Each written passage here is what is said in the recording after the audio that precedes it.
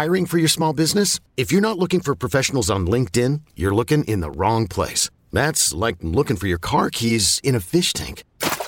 LinkedIn helps you hire professionals you can't find anywhere else, even those who aren't actively searching for a new job but might be open to the perfect role. In a given month, over 70% of LinkedIn users don't even visit other leading job sites. So start looking in the right place. With LinkedIn, you can hire professionals like a professional. Post your free job on linkedin.com/recommend today. Is your child struggling with a specific subject or need help with homework? Are they asking questions that you're not sure you can fully answer? IXL Learning is an online learning program for kids. It covers math, language arts, science, and social studies. IXL is designed. This program will improve your kids' grades. Studies done in almost every state in the country. The kids who had IXL are consistently doing better. Powered by advanced algorithms, IXL gives the right help to each kid no matter the age or personality. And it doesn't have to eat up all your time. One subscription gets you everything for all the kids in your home, pre-K to 12th grade. So don't miss out. 1 in 4 students in the U.S. are learning with IXL. IXL is used in 95 of the top 100 school districts in the U.S. Make an impact on your child's learning. Get IXL now. And listeners can get an exclusive 20% off IXL membership when they sign up today at IXL.com/audio. Visit IXL.com/audio to get the most effective learning program out there at the best price. A word of warning. This podcast explores graphic and disturbing stories and includes some strong language. It therefore may not be suitable for our young listeners or other folks who may find it disturbing. Hello and welcome to True Crime Daily, the podcast covering high-profile and under-the-radar cases from across the country every week. I am your host, Anna Garcia. We are recording this on Wednesday, January 19th, 2022. Today, we are joined by Danny Smith. Danny spent 21 years with the LA County Sheriff's Department, 7 years in the homicide unit, and now he is a private investigator, a consultant, a friend of the show, but above all, Danny has found a voice for himself as a rather prolific writer. Welcome back, Danny. Thanks, Anna. I'm always grateful when I'm on here. Thank you. Oh, we love to have you. And, you know, for those of you who follow this program, I met Danny on a murder case of a little girl, and we met years ago on Crime Watch Daily. So you never know where you're going to find people. The adventure continues in fighting for the rights of survivors. I know you're very close to the mother of that little girl who was murdered. And so I always appreciated that about you. Now, we're going to talk about your books a little later, but you've got a great headline. You're like, your book is doing great on Amazon. Yeah, the last book that I published is a memoir. It's the first nonfiction that I've published. And I published it September 8th, and so here, almost 4 months later, it's still in the top 10 for law enforcement memoirs on Amazon, and it's doing great, selling a lot of copies, and a lot of great feedback. The reviews have been fabulous on it, so I'm very happy about that. And it's called Nothing Left to Prove. And what's important about this, and we talked about this on another episode, and it was at the end. So I kind of want to mention it at the top here because it says so much about you. You started writing because you were suffering from PTSD from the horrific crimes that you were covering and the violence that you were seeing. And your therapist said to you, start writing. And that led to this. Yeah, it did. It took quite a few years before it actually all kind of came together, but that is how I got going in the direction of becoming an author, and never had any clue that's where my life would take me. But it's exciting, and I enjoy it. And the shrink was right. It's very therapeutic to write, and I'm sure a lot of people, have experienced that as well. Well, thank you for always sharing that, because so many listeners and viewers are always touched by you sharing that part of it and how important that is. And you're a sensitive human being. And we've got 2 cases today that, they're going to infuriate you. They're going to make you mad. And then you're going to say there's just something wrong about this. And everything about today's cases are about attempts to fake deaths in order to get away with crimes. And sadly, one involves a child. Okay, so here's what we're looking at. A Tennessee woman tells her son's school that her 12-year-old son has died as a result of a seizure. Teachers and friends begin raising money for the child's funeral arrangements. As you can imagine, the whole school rallied. And then the boy is found alive, abandoned in a motel room. He had been there for weeks, say police. Why did the mother lie? And why did she run out on her special needs child? It's heartbreaking, this story.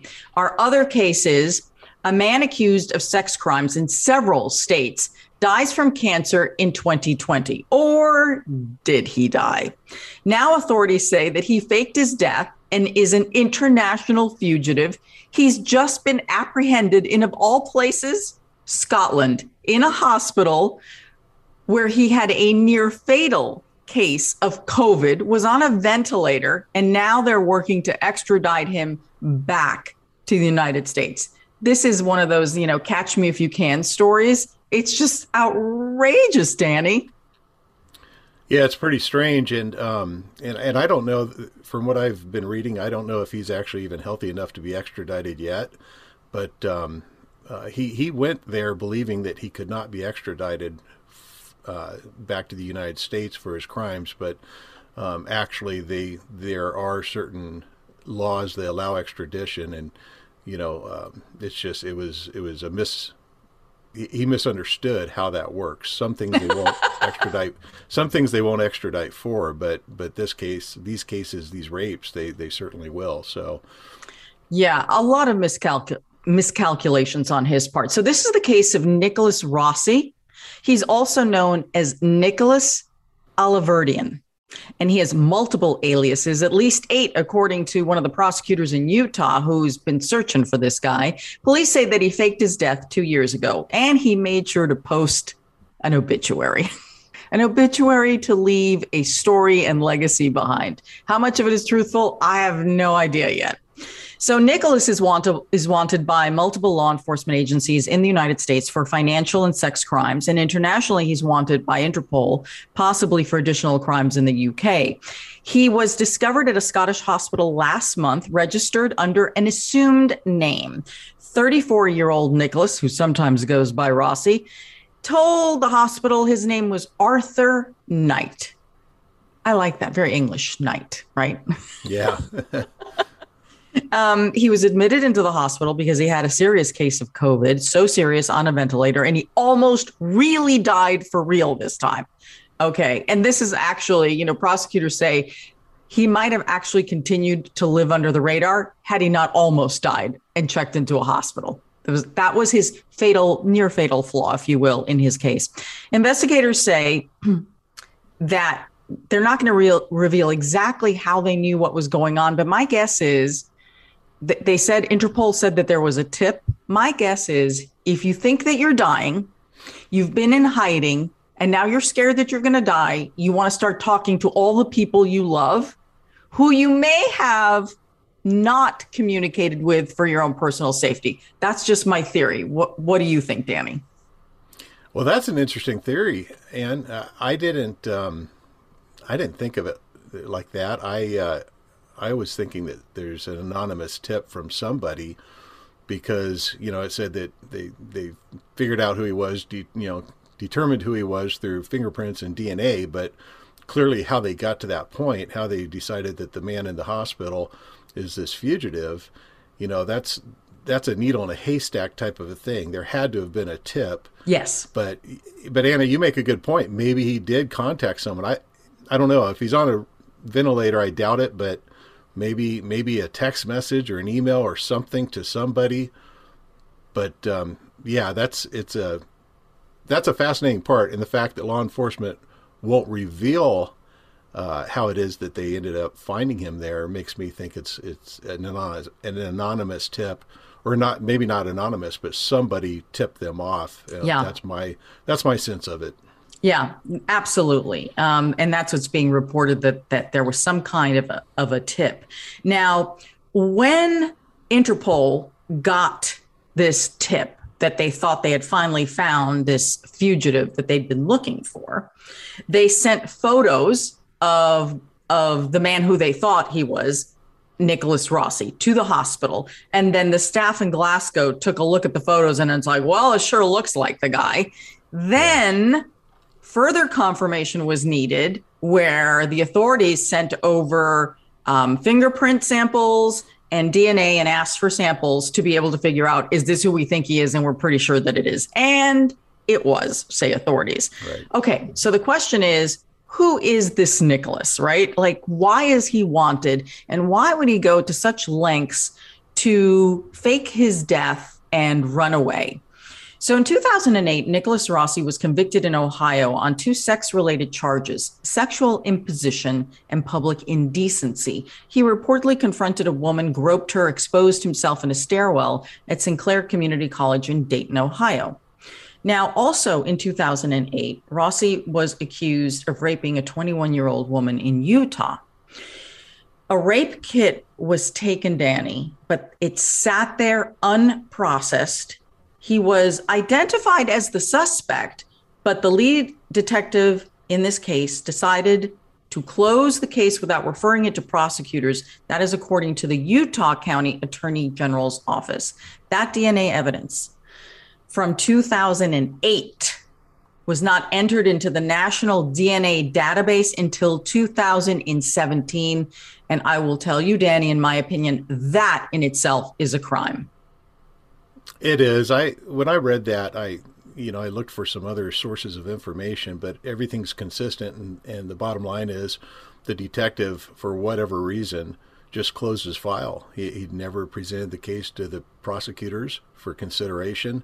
It sounded like he had more than enough. Well, clearly he did, because they're now going to be charging him, or they have charged him with that rape. And like you said, they had the DNA evidence, and he didn't do anything with it. So, yeah, that's just tragic and terrible. And there's no defense of that. It's obscene. It is obscene. There is no defense of that. And sadly, this is an example of what is happening in every community, in every district, in which there are tons of rape kits that are sitting there not processed. It is a huge problem that law enforcement has been having to deal with, but no real solution has come of it yet. And this is one of those examples of why it is so serious an issue that it must be addressed and they need to be processed. So in 2017, his DNA from that kit gets entered into the database. The following year, in 2018, authorities in Utah determined his DNA is linked to the 2 sex cases from 2008, the one in Ohio and then the one in Utah. Nicholas Rossi is then charged with first-degree rape in Utah in September of 2020.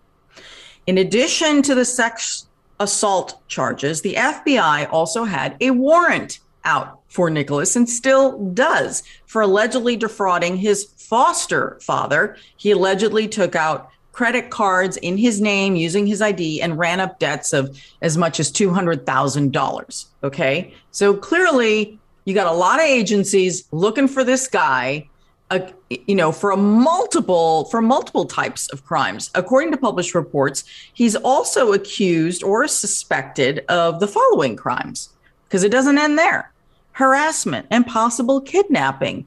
He apparently has cases in Ohio, Utah, Massachusetts, and Rhode Island, where he apparently grew up and faked his death from cancer.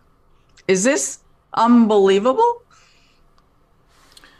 Yeah, it really is. And the interesting thing, and I'm sure you're going to get there next, but he's not what people are going to imagine. He has this very public image, and he's involved in politics to a degree. He's involved in this this movement to do something to help with the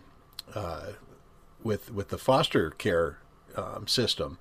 And I don't know all the details of that, but he's involved in some things that you would think, oh, what a great guy. But he has these 2 lives that he lives, and I guess that's why he ultimately faked his death and fled the country, because, it was catching up. It was catching up. So you have all these warrants and charges from multiple states that he is facing.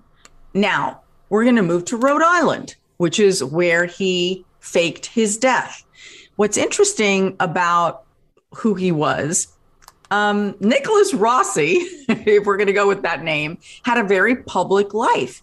He became very active, became an advocate for the rights of foster children and children in the welfare system, the child welfare system, to make sure that their rights were protected. He claimed that he had been sexually abused as a child. And as a result of his story, which he went public with, many people in Rhode Island found him a very sympathetic character, a person with a story. As a result of that, he had entree into the world of politics and was actually working for the legal reform of the system for the betterment of the children, for better laws to protect them. Okay, so Danny, as you said, we have two very radically different people, one who publicly is working to save children, the other one accused of sexually assaulting women. Yeah, and I don't discount his story of his childhood and being a victim himself, because oftentimes that's something that's found in predators, that they themselves have been victims.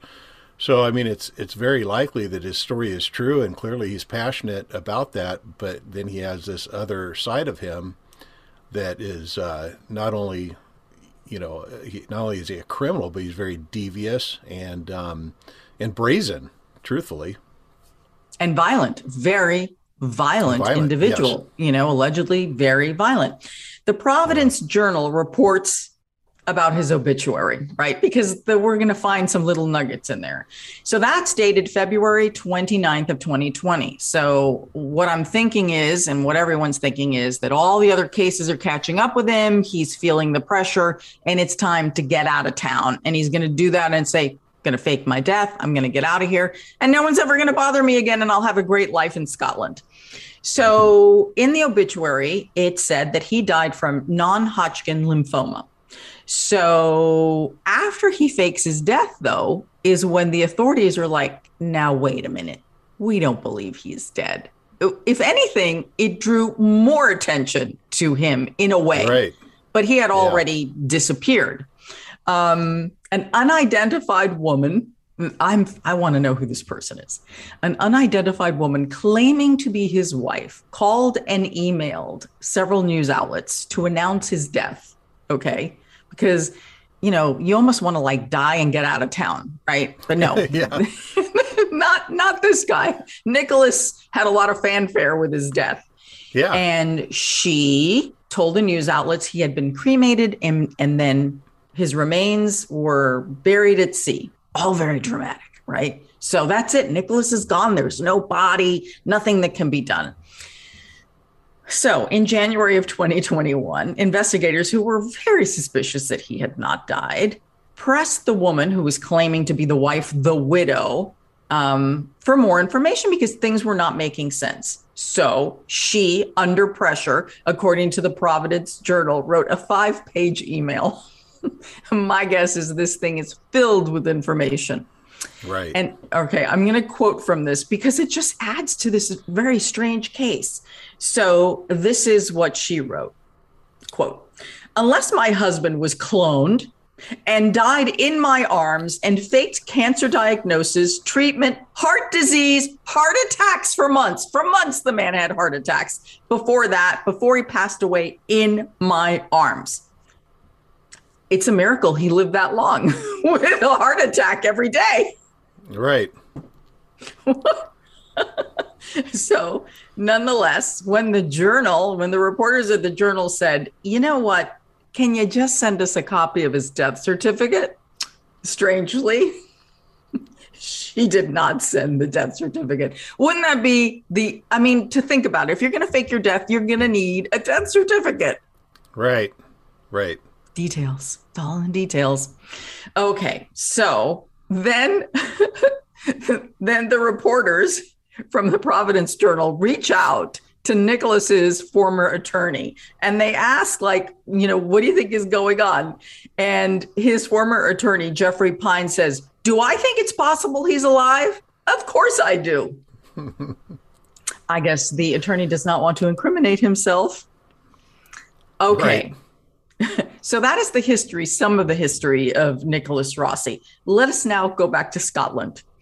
Authorities set up a video link at the hospital, in the hospital room, so he could start the extradition proceedings to get him back to the United States so he can face the Utah charges, the one that right now is the top charge. And a police officer has been now posted outside of his hospital room. According to the Utah County Attorney, David Levitt, he told BBC Scotland, we will now have to go through the process of proving in a Scottish court that Arthur Knight is actually Nicholas Rossi. So just because they have some matching fingerprints and DNA, there's a whole legal process that this guy has to go through and the prosecutors have to go through overseas before he is actually released. And that process is going to take some time. But the prosecutor here in the United States said, you know what? We're going to go through it and we don't care how long it takes because the victim in the Utah sexual assault has been waiting 13 years for her justice. Right. So there is the will, without question, in Utah to get this guy back. Now, the prosecutor did tell NBC News, he said, you know what? We probably would have never found this guy had he not gotten COVID and checked himself into a hospital. Yeah. And, you know, like you said, it'd be really interesting to find out how that information came about, because that's the big question, and that's the link that we're missing, and probably the most interesting part of the whole story, truthfully. Yeah, it is. It really is. The irony, the karma of a man who fakes his own death and then nearly dies of a real disease. And that is the reason that he is found really and apprehended. I mean, the irony, the karma there is amazing. Yeah, karma is a good word for it, too. And, you know, you mentioned the victim waiting 13, 14 years almost probably by this point. But, you know, it's difficult enough to get the victims of rape to stay involved in the case. You know, it's a terrible thing that a victim has to go through when they prosecute a person who has raped them, because essentially they relive it, and they have to relive it publicly. And in this case, it's going to be extremely public. You know, this is going to bring a lot of media attention. So, you know, God bless this poor lady, and I do hope that you know, they're able to get through this with her, and that she can stay intact, and hopefully she has some counseling and a lot of good advising. Yeah. So we're going to keep an eye on this one when Nicholas does arrive back in the United States to face the charges that he should absolutely be facing. So we will keep an eye on that one. In the meantime, we're going to take a quick break to hear a word from our sponsor.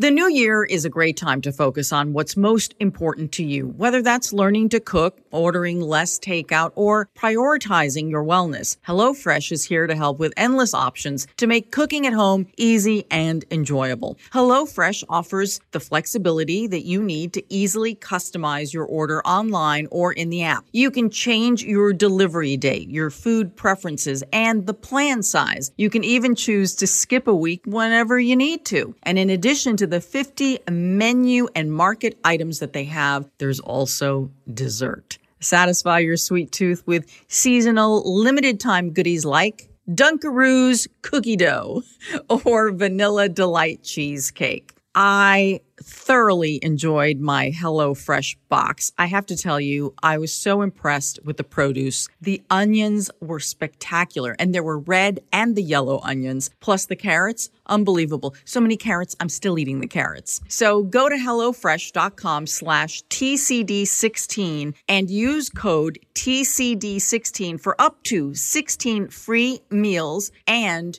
3 free gifts. That's HelloFresh.com/TCD as in True Crime Daily 16. Don't forget to use that code TCD16 for up to 16 free meals and 3 free gifts. HelloFresh, America's #1 meal kit.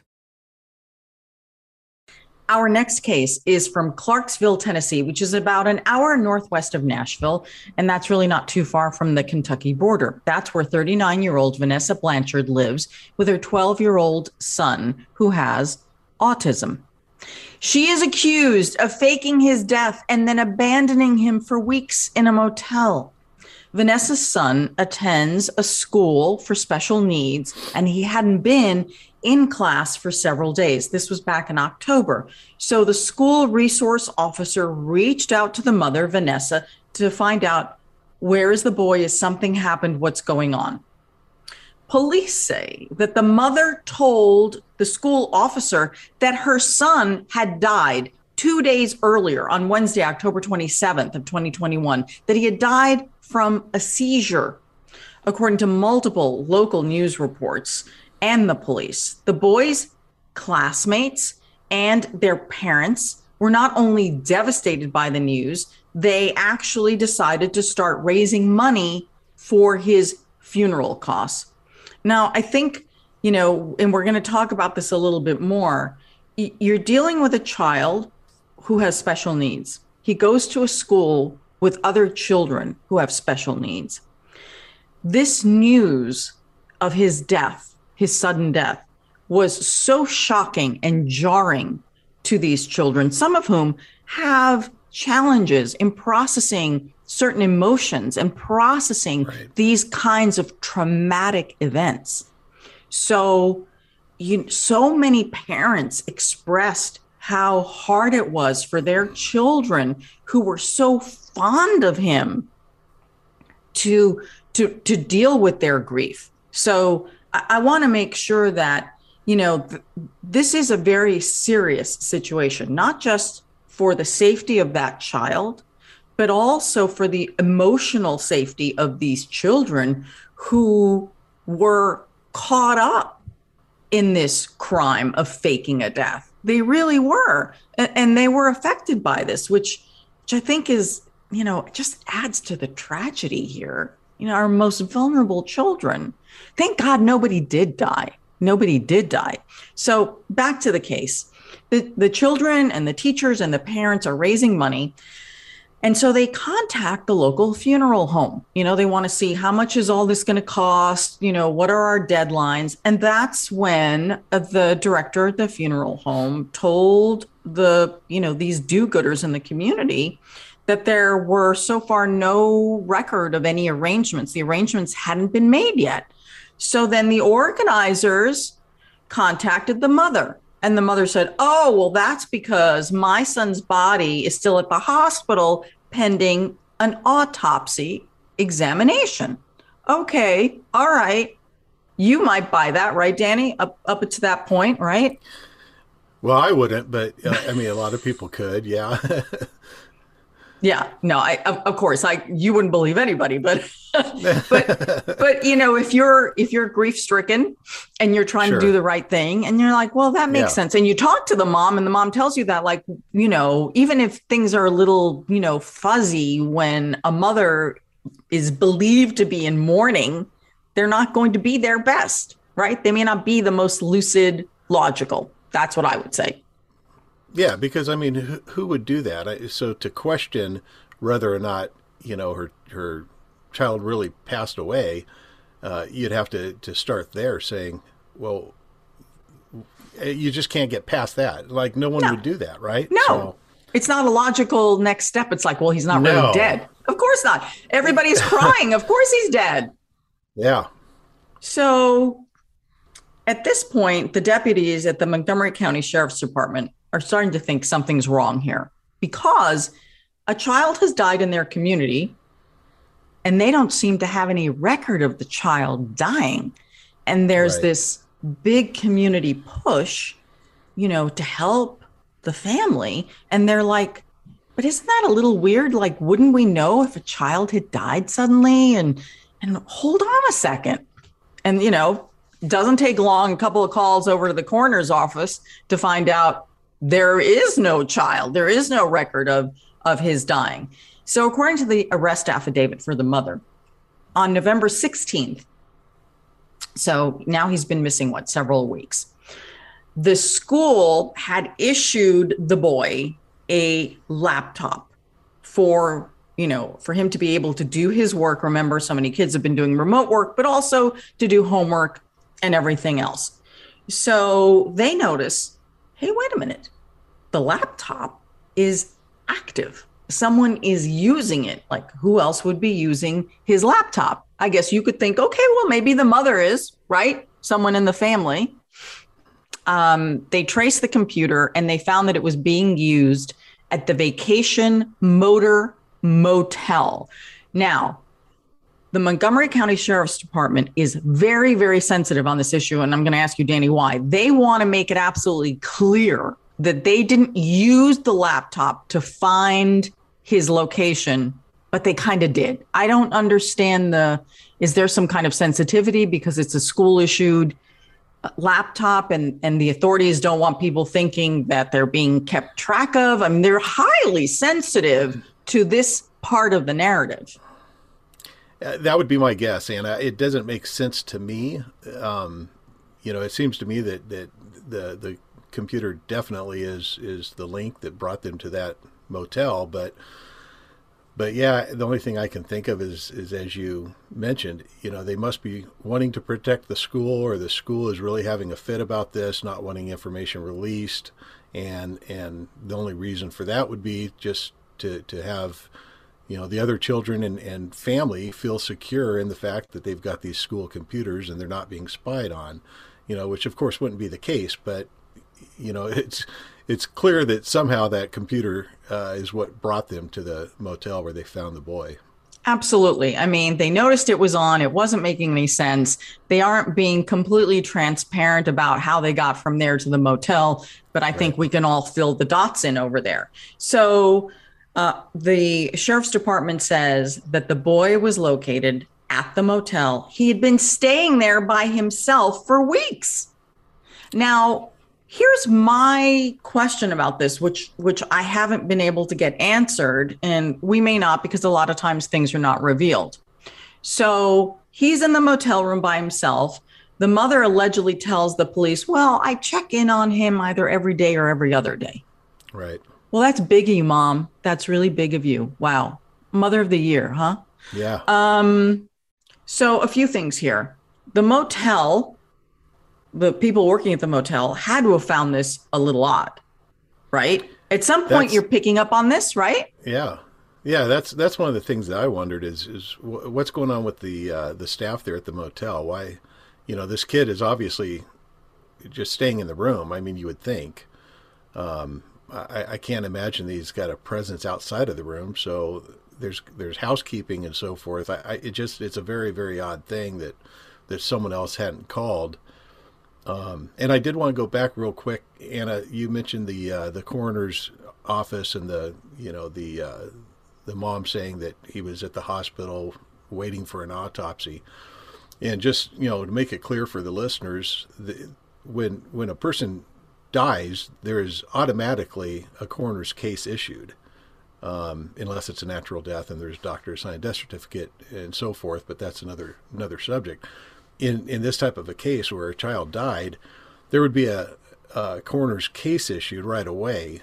And so as soon as the police looked into this, there's no doubt that that's how they started saying, okay, something's wrong. Let's dig into this.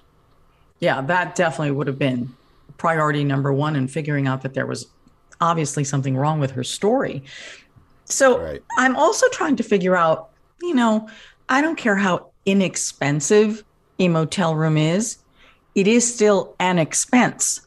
So 2 weeks in a motel is not cheap, no matter how cheap the motel is. So how is she paying for it? And, I don't know. Motive is the one thing that the authorities have not at all touched on here. I have some suspicions.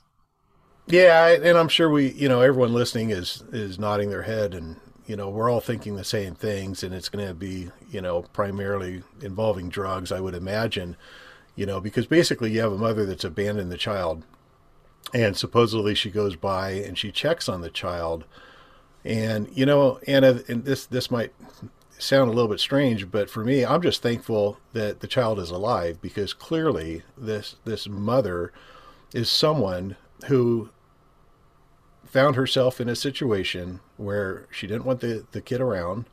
She was otherwise engaged in whatever she's engaged in, and again, my suspicions would be that she's involved with drugs and a man or some men or whatever. But, these are the types of cases that often end very tragically. So, I mean, at least the kid was in a motel and, at least relatively safe as far as that, not being a murder victim. So, yeah, it's interesting you said drugs. You know what I thought? My suspicion is, look, it's hard being a parent.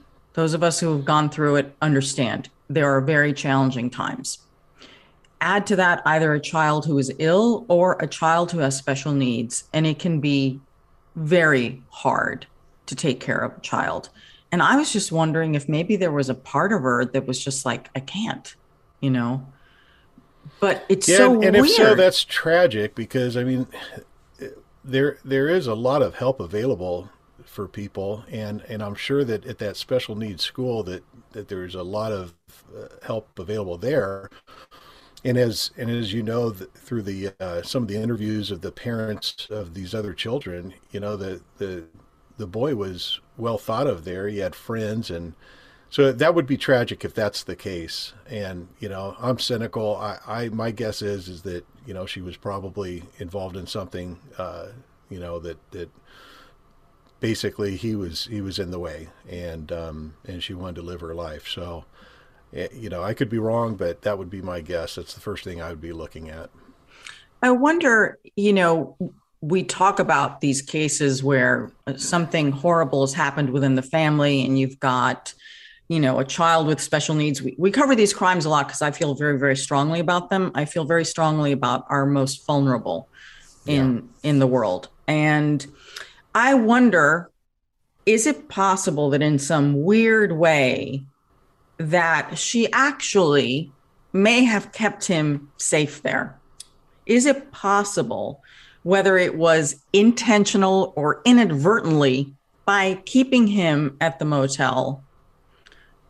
If you're right, Danny, and something horrible was going on in her life that maybe was very dangerous, is it possible in some weird way that she kept him safe there?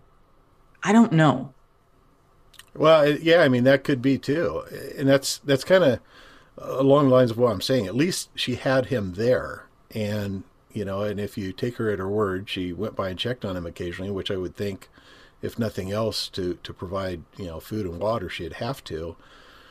So, I guess that's my whole point. This whole thing could have been much more tragic. And I guess, that's a presumption I'm making, with some of my ideas of what she might have been involved in. And I could be completely wrong on that. So I don't know. It'd be interesting to find out. I look forward to learning more about this case, and, hopefully we will. Yeah, we have a really, really vocal community on our YouTube channel. So I can't wait to hear all of your thoughts on this, because so many of you have such incredible backgrounds and you look at things in ways and you start these discussions, which is what I love about this podcast. So I can't wait to hear what you all have to think about this case in particular. Now, Vanessa Blanchard was arrested last week on January 12th, 2022. She's been charged with contributing to the delinquency of a minor and false impression of death. She's being held on $5,000 bond. And what we're all waiting to find out is, why. I do want to add just a little bit more about the children in the class. They are now getting special counselors, grief counselors, who were originally, sent there to help them grieve the sudden death of a child. Now those same counselors are now working with the children to process not only their grief, but their complete confusion. And here's the thing. There's never going to be an answer that you can give these children that's ever going to comfort them about what happened to this child. There's no one can process this. No, because they've been betrayed, and they've gone through this range of emotions, And one of the parents talked about that even after some of this had come to light, apparently a lot of the kids at school didn't know it. And the one parent goes into a game station or some type of a store, and there's the boy, and her son is his friend, and he believes that the boy is dead. He still hadn't learned. This is before he learned that the boy wasn't dead. So that was a very traumatic thing in and of itself. I couldn't imagine. How do you deal with that? I mean, they even put a shrine on his desk and his seat in the classroom. Yeah. I don't want to lose sight of how this tragedy has affected this entire community. It's really unbelievable. Now, the other thing is we do not know where the boy is now, the 12-year-old boy, but the police say that he's in a safe location and they will not comment on his custody situation. So hopefully the whole town is really looking out for him wherever he is, because this is going to take a lot of healing. Yeah, and also, the crimes that she's charged with are misdemeanors, so it's not like she's going to be going to prison for what she's done. I would imagine she's going to lose custody of the child, but who knows? I don't know. It's a very, very strange and almost bizarre set of circumstances that don't allow the authorities to charge her with actual child endangerment or anything along those lines. So there must be some facts that we're not aware of, where maybe she was actually caring for him the way she said she was, and she's just being charged with these 2 misdemeanor cases. Yeah. Again, we're going to watch this one. It is time for our comments section. These are the crime stories you all are talking about. And our Owen Michael is here now. He watches, he reads, he's got his finger on the pulse of things. Hi, Owen. Hello, Anna. Hello, Danny. I have a Florida story for you today. Yay! That 2 Florida women reportedly showed up at a man's residence around 3 a.m. last Monday, January 10th. Clearwater police said one of the women allegedly climbed over the balcony at his apartment, went inside and threw containers full of glitter at him. She then reportedly unlocked the front door to let her friend inside. Clearwater police report the women allegedly both tossed glitter canisters at the victim, hitting him in the head and the torso. On their way out, they reportedly threw more glitter around the apartment, and one of the suspects kicked out a window, according to police. Police reportedly traced a vehicle back to one of the women's homes about 2 miles away. They said the vehicle was still warm to the touch and had incriminating glitter inside of it when officers found it. The alleged perpetrators were charged with burglary with assault or battery and criminal mischief. There was no word on what prompted this alleged attack. Heather S. said, "I bet he looked nice afterwards." Sparkly. Ranesh H. said, "Just like those charges they have, that glitter is going to be with him for life." Glitter being notoriously difficult to remove. Yes. Jason W. said, "Having to clean all that up is the real crime." Corinne S. said, he was an exemplary victim, a shining star, if you will. Their future isn't looking too bright. It's like they've lost their sparkle somehow. Okay, I'm done, LOL. Corinne really went to town with that one. And Warren P. says, "Criminal mischief never felt like such an appropriate name for a charge." I do love the use of the glitter, because I agree. Good luck, buddy, getting that glitter off of you, out of every crevice, everywhere in your house. What did he do to upset them? What did he do? So? The mugshots of these 2 women, they are grinning broadly in that they don't seem to have a whole lot of remorse, but that's not for me to say. But kind of a ridiculous situation going on in Clearwater, Florida last week. You do not want to upset the artsy, crafty kind of craftsy people. Yeah, because they have weapons and tools in their... They're creative. They're very creative. Yes, they're creative with glitter and glue guns. You know what? The person should be thankful they didn't whip out the glue gun. That's what I'm saying about this one. Okay? Yes, I'm sure this man is considering himself lucky in some ways, and I don't know, probably unlucky in others. Yeah, I am not by any means condoning any kind of violent action with glitter. I'm just simply saying that if you have that much glitter, you have other tools in the arsenal. That's right. We're just analyzing the situation here. Yes. So glittery and sparkly. Danny, anything to toss in? I'm honestly sitting here telling myself, Danny, just shut up. Don't say a thing. Yeah. Probably good. All right, Owen. Thank you. We'll see you next week. Bye, guys. See you next week. See you, Owen. So, Danny, where can people find your books? You not only have this book, which is more of a memoir than Nothing Left to Prove, but you also have a series of crime novels that you've written. I do. I have 7 novels that are published. I have the Dickie Floyd detective series. So people who like crime fiction, people who like Bosch, Patterson, Connolly, Elmore Leonard, they've enjoyed my books. I get a lot of people that say that my writing is on par with that. Wamba novels. So people like it. It's all available on Amazon and Danny R. Smith. I have a website, murdermemo.com or dickiefloydnovels.com, and I am all over social media. Indeed, you are. You can you can find me at Anna G News. Sometimes I post about crime, usually about chihuahuas, sometimes about food, which brings us to our sponsor. We really want to thank HelloFresh for sponsoring our podcast. We appreciate it, and I very much appreciate the wonderful fresh food that they have sent me. You can find all our episodes wherever you get your podcasts. You can subscribe to True Crime Daily, our YouTube channel. We've got nearly 5 million subscribers. You should be one of them. And also sign up to receive our newsletter at truecrimedaily.com. So until next week, as we always say, don't do crime.